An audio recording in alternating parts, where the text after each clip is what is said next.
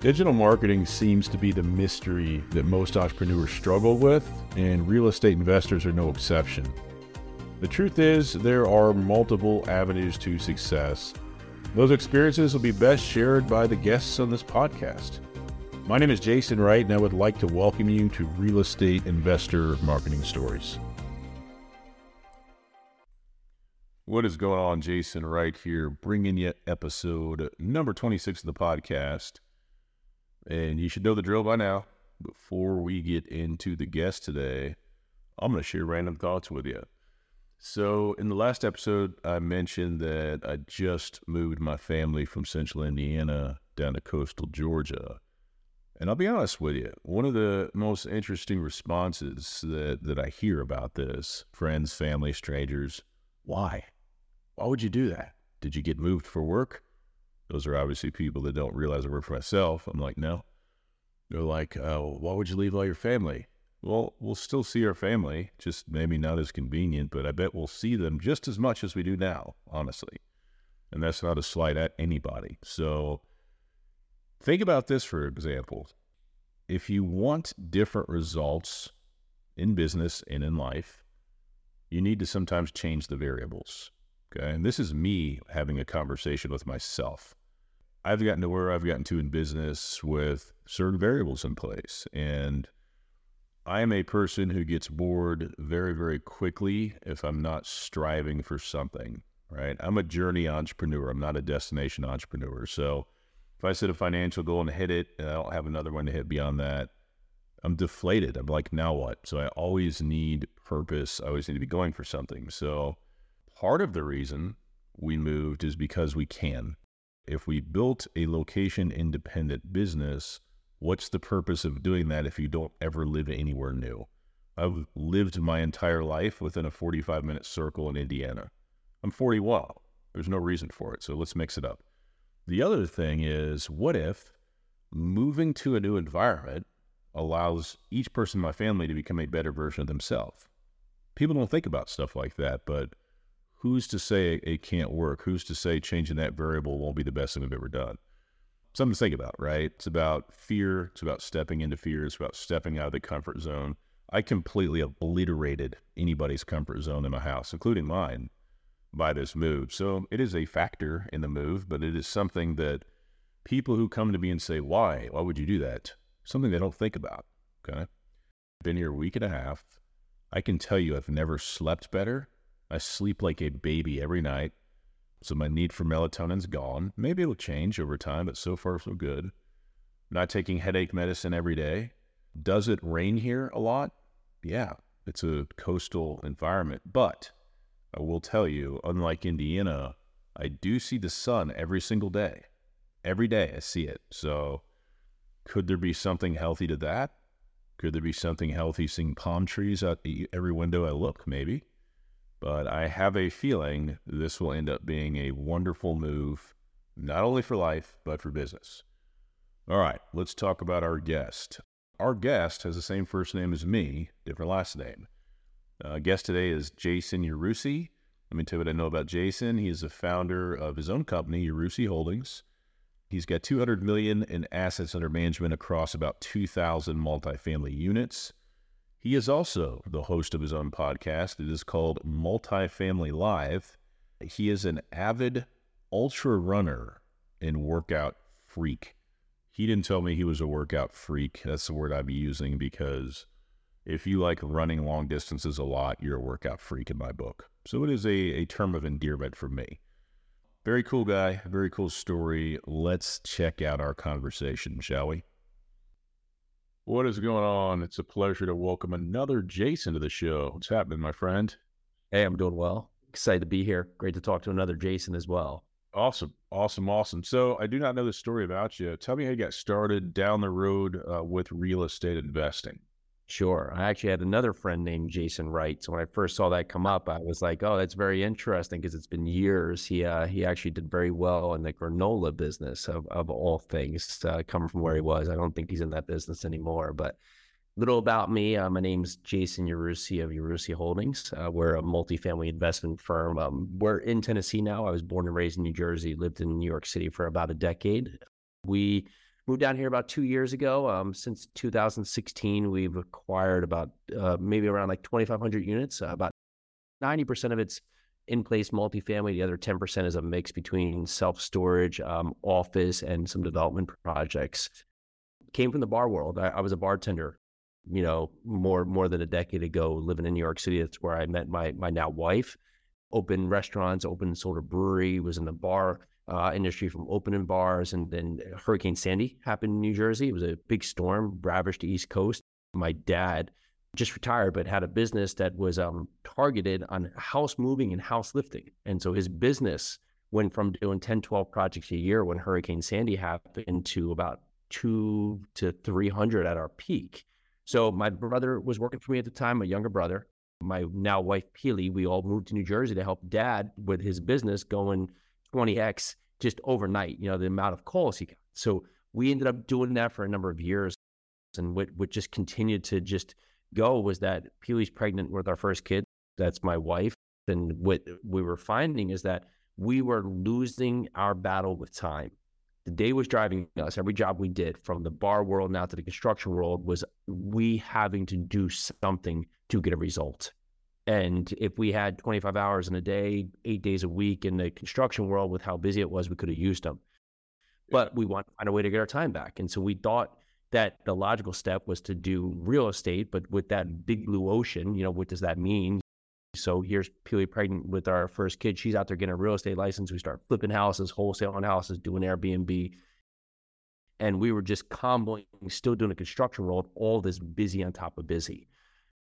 Found someone who was investing in rentals out of state. And Peely actually met at just a meetup. And lo and behold, that was the first little glimpse of a light bulb went off, where we started buying 2 and 3 units out of state, being able to put together practices like we had done when we were opening restaurants and bars and breweries before. And lo and behold, we start getting money in the mail. Just that great little thing.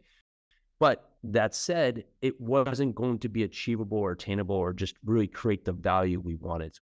We just kept asking the question, like, what else is there? And came upon someone just buying apartment buildings. And that was that aha moment that we were like, wow, that's really interesting. Dove all into that. That was right at that 2016 mark, probably into 2015.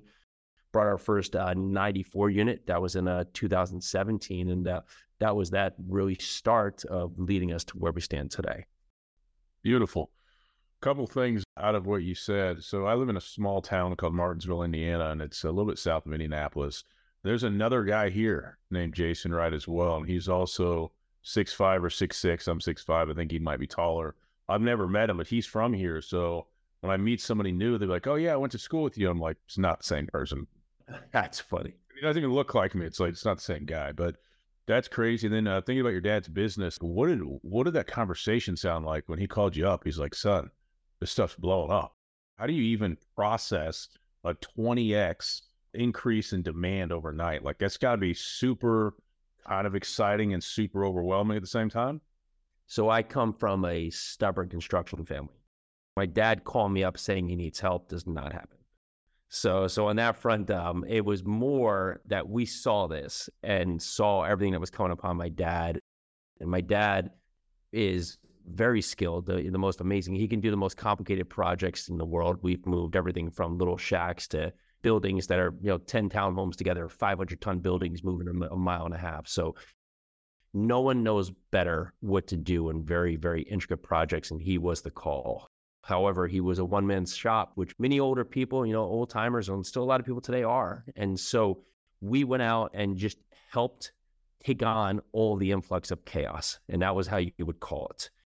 So what was my background is I took a restaurant and a bar. Probably it was at the time when I was there, the biggest New York City outdoor bar, 25 times, right? I took it from having, 10 people come to on a Saturday, 5,000 people. So I saw just the formulation that when you scale, it's chaos. I mean, there's no other way around it, because as you prepare, you get to a plateau, and that plateau is a breaker, right? That usual pinnacle moment when you're hiring is that you either don't hire enough, right? So you have to rush to get people in place, or rush to get operation in place or something, or you hire too many with the hope or note that that will come. And that's usually the hard part to say, is that we're going to put all these people in place because, if you build it, it will come, right? Most of the time, most of us fall at that part where we either hit that plateau and we fall back to what we're used to and just don't take it on, right? Because that could have been the path. Or take it on, but have to figure it out, right? Building the plane as it goes down. So my dad, he had so much of just equipment and all these other pieces, but he was still just a one-man shop. He had one man, a couple guys. And the reason for this and the hard scalability on a thing that is so intensive, like house lifting, is that it's very complicated. If I'm going to go take your home, it's your prized possession. It could be anything 30, 50, 100 tons, and we're going to lift it up based on a number of just, we'll say, almost barbaric tactics that are still in place today. There's a lot of risk associated. So unlike a job where it's you're going to do some framing work, you can bring on a helper and you can help that helper get through. The downside risk is very hard on a project that's this involved. Yeah. So you could scale to a part of comfort, but it takes a long time to have the right people around you, because you are really like a 25-cent fitting away from monumental destruction or collapse or just injury, worst case, right? People get hurt in the industry because of just that. So my dad's always kept it very close to the vest. But for us to scale, it's even that same part, because you're in three different modes, right? You're taking on a lot of risk allocation because you're doing on the engineering side, it's a heavy labor work, and you also have to be really an operator from both because there's so much heavy equipment moving around. Yeah. So on three sides of it, it was never easy. And just like anything today, to find the people that can be dialed in, because with just the complicated nature of it, it's also, it's just a very difficult business to perform. So we continued to grow and put people on board and put people in place, and allowed us to scale. And my brother, who was working for me, he really was able to come on and learn running with my dad, very, very highly attuned, where at the end, he was running the business before we got my dad to retirement. And then I would handle the office side. So that said, it was a great learning experience. It's never two things, never easy working in an Italian family when it's so apart. And it was just a great opportunity just to really learn all sides of it, right? Because most of the time when you see things and you're so deep into it, it's hard to look at it at real time of what a learning experience was from it. But when you look back on it, I mean, on most cases, right, there's so much value to learn because you are exposed to so many different situations. It's like when you look at college, it's like I have a finance degree and you think you'll never use it. And then now there's all different capacities of what I use it for into my day-to-day. So it's hard to see it when you're into it, like where's the value going to be? But when you look back at it, you say, I can see how that was always beneficial. Yeah, absolutely. Good stuff, man. So looking at your business today, what are the asset classes and or markets that you typically focus on, and why? Yeah, so main driver is I could just stay around Nashville MSA, I would stay here, right? That's been a great driving market for us. We really like it here. So I have in-place multifamilies, all B and C assets. Of course, we have development coming on, everything from 1172 and a 236 that, of course, will get built, with the mini plane Class A. And then the storage is all about 1970s, 1980s built. However, we're in 5 other markets that we have properties in now. We have one Class A that's in Cleveland. It was a new construction that we had just had an opportunity come in front of us. And then the rest models around that, we'll say C plus B range in the other markets that we're in. If I could pick my primary market, like even in Tennessee, I don't go to Memphis, I don't go to Clarksville, I don't go to Knoxville. I'm just in Nashville. Really believe in the market, really like the market, even with all the new construction coming online. It has so many different drivers. Top market for new employer growth here just came out. There are just so many different things that drive this market. And the market, I'm in Murfreesboro, which is about 25-ish minutes south of Nashville. And this market is just incredible. Not enough supply, ton of demand. The ability to put new units on. They have a moratorium on the sewer capacity, right? So it just drives a lot of different reasons why this market continues to just explode. That said, some of the other markets we're in Atlanta, we're in Little Rock, I'm in North Carolina, South Carolina, right? So we're in a couple of those other markets where we've been highly selective on the properties we go after there. When we started, so I'll say this for any new listener, we just stayed in one market. I brought up maybe 450 units and was just in Louisville. And that was our main market. And the thing that allowed us to do very well there is that we got hyper focused on what we wanted to go after. So it allowed us to beat others to the opportunity when it presented it. So we went after 75 to 150 units, BC assets built between 1970 and 2005 in the South Central submarket. At that time, valued between 3 and 7 million. So although that could have eliminated opportunities from us, it actually brought us to the right opportunity a lot quicker. We knew exactly what our comparables would be. We knew exactly from an expense per unit what it would operate, whether it was an all owner paid or tenant paid utility property, knew exactly how taxes were assessed, where insurance would fall. So from that standpoint, as an operator, I was highly efficient to know exactly how the property would operate. But because we just brought in this area, we were having people come into our ecosystem who would bring us this product because they knew we were the go-to for that. As we've continued to expand and continue to grow, and because we were able to build out a system that we knew worked for us, then we started going into other markets. So for anyone new listening, we didn't start in all these markets. We stayed in one market to make sure we were crystal clear on our business plan before we started exposing ourselves to other markets. Got it. I like it. Just curious because I'm sure you know this as well. So many people I talk to have a focus on Dallas, Houston, Phoenix. Is there any reason you haven't gone to those areas yet? Is it because everybody's there, or what are your thoughts? You know, you win anywhere. You can win anywhere. Yeah. And so, you know, people always like the grass always seems greener, but the grass is green everywhere. You got people in every single market crushing it. I stood in a room one time and there was a guy in New York telling the guy from Los Angeles that he was so lucky he lived in Los Angeles because of the investment opportunities. In the opposite side of the room, there was a guy in Los Angeles telling a guy from New York he was so lucky. It always seems greener out there. Yeah. But honestly, we did look at Texas and San Antonio when we were living in New Jersey, one of the first markets. And where I stopped was that Louisville and Greensboro, which were the two markets we were looking at in the first place, you could get there in a day and get back, where I couldn't do that in Texas. And it just seemed harder to get that. And the same thing too, even with the Phoenix, fantastic market, but it was on the opposite side of the country for me.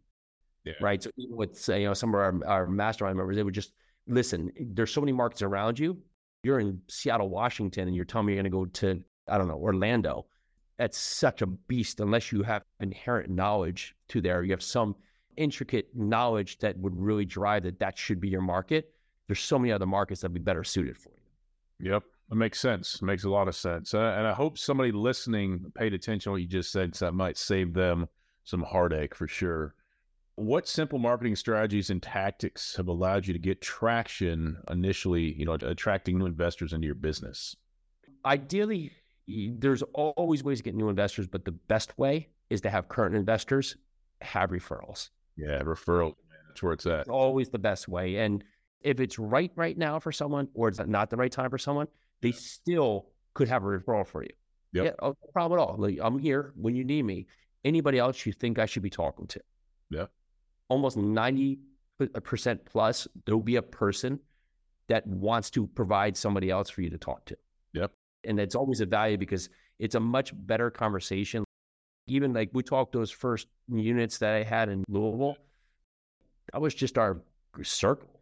You go outside your circle when it's time, but like, because when you start having this big marketing funnel, like you're in competing against the realty moguls, the Fundrisers, the grand, you name it, right? There's always other people, and you're just now another person in this big blue ocean that they have to go navigate the waters through to say, okay, who's this person? So the more that you can have a direct connection or one or two steps removed, the better conversation will be, but it'll also bring the right investors into you because they will have the similar like kind and already know how the other person, like what kind of opportunities they're seeking. So it'll be an easier conversation for you on the back end.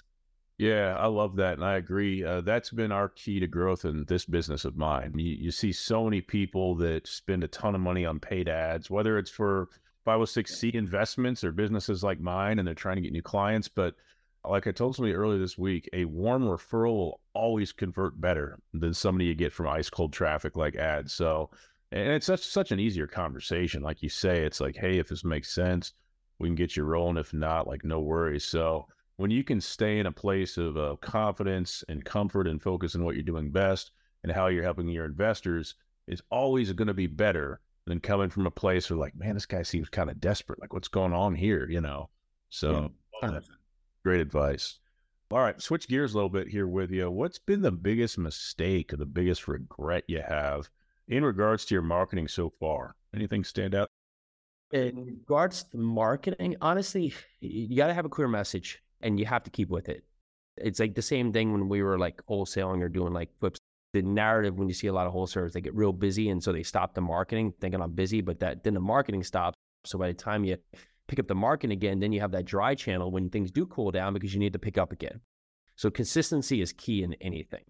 So just your podcast, do it right. It has to be consistent. It has to have a certain time it's going to come out, the number, because then people get used to the reps and get used to the experience. If you think about, I don't know, put a TV show on like Friends. If Friends was on like Saturday at 4 a.m. and then it was on like Sunday at 6 and then Tuesday at 6 p.m., it wouldn't have had the experience, but people would get used to the repetition of when it happens.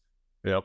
This is completely off topic, but my wife and I, so I was born in 81. My wife and I were telling our kids the other day, when you used to want to watch a show, you had to see it when it came on, because if you missed it, there was no, Netflix, and people weren't recording stuff. And then later the VCR and all that came around, but they have no idea what I'm talking about. They're like, no, everything now, so. Yeah. It's a whole experience of life for sure. All right, this will be interesting. I'm going to mix this up for you a little bit. Can you share a story about your real estate journey or your entrepreneurial journey? Anything that stands out to you that you haven't shared on another podcast or shared publicly that's kind of funny or different or had a big lesson, just some crazy story that's happened in your journey? Trying to get some Jason here from our audience. There's always in a story.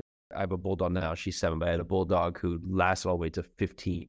He would come everywhere. So when we were doing the house stuff, he would go and quote unquote, whatever, drive around with me. And so I just leave the car all the time.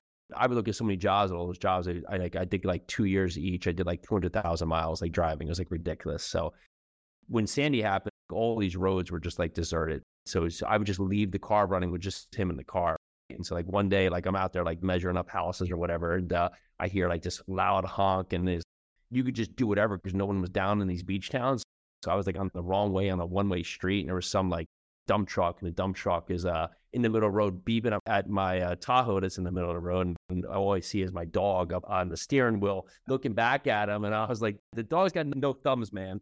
Like you have to wait for me to get out there. I'll be right out. It was just like a stare down between this guy and the dog. The door's open, so that's funny. The dog's got no thumbs. Yeah. It's the greatest. That's the best answer I've ever heard of that question. That's so funny, man. Oh, that's funny. All right. So if you were going to talk to somebody else today who's like, hey, Jason, man, I want to start, raising capital for my own deals. I've never done this capital raising thing. So I have these conversations every week with people. What's the one thing you would tell them in regards to their marketing they should do from the beginning? Well, don't wait to have a deal, because that's always the wrong thing, right? Because especially like, I don't know where you're going to come from, but like if people knew me, but in the same part, they didn't know me doing multifamily investing. So we had the wise guidance come back to us, start talking to your investors before you have the project. So we made a one sheet of what we were going to find, our avatar property. And then we started going out to talk to our friends. Because when you do that, they have to know you, right? Even if they know you, why you're doing this. And then, so Jason, the bartender, construction, doing all these different things. So they knew I would come and just make it happen of what I did, but I'm into this new space with. So now it's going to be, why am I doing this? What is so great about this space? What's so great about the multifamily space? What are you doing here in this multifamily space? Well, we bring in investors because we're offering these type of opportunities. So this is how it could be a benefit to you. And then give them the time to understand the process.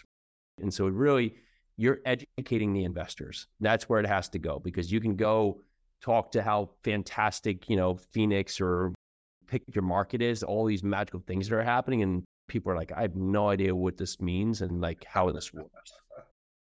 That even this was offering. So you need to let them know about you, why you like this space and how it works. And most importantly, how it could provide value to them. And if you do that, then when the opportunity is in front of you, they're going to have a much easier decision.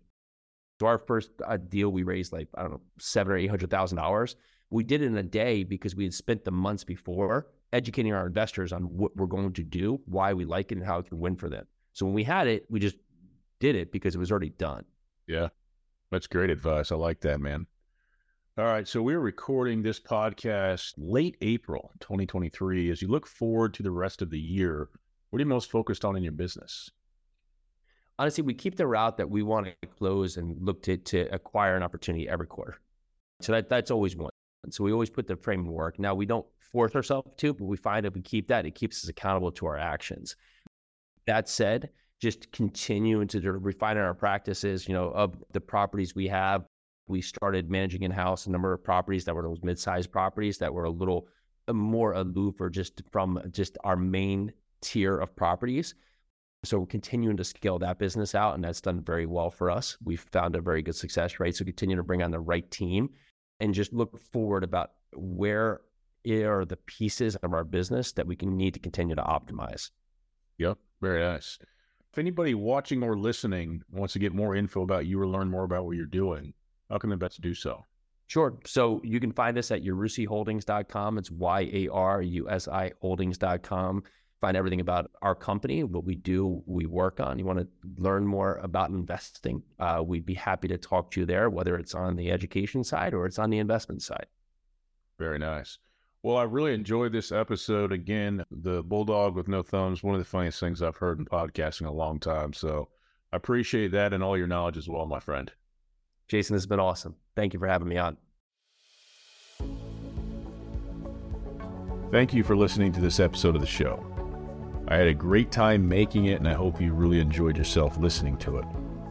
If you want to keep up with all things Real Estate Investor Marketing Stories podcast related, I encourage you strongly to go to reimarketingstories.com and signing up for our podcast newsletter.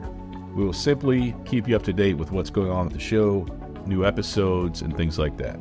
reimarketingstories.com. So hopefully today's episode and the other episodes that you'll listen to will remind you that as a real estate investor, everybody starts at the beginning, okay? Our guest today and the other guests that you will hear on this show will share their real story, right? They'll tell you what worked, what didn't work. And I want you to remember one thing, if you remember nothing else today. It's possible for you too, okay? Never stop going and keep following your passion. Finally, today's show has been brought to you by capitalraisingautomations.com. If you're an active capital raiser and you are ready to learn the 3 areas that are holding you back from raising more capital, I strongly suggest you check out capitalraisingautomations.com. Check out our free 10-minute video there, and you let me know if it doesn't provide you value. I'm sure it will. All right, thanks again for listening to the show this week. Hope to see you next time. Take care.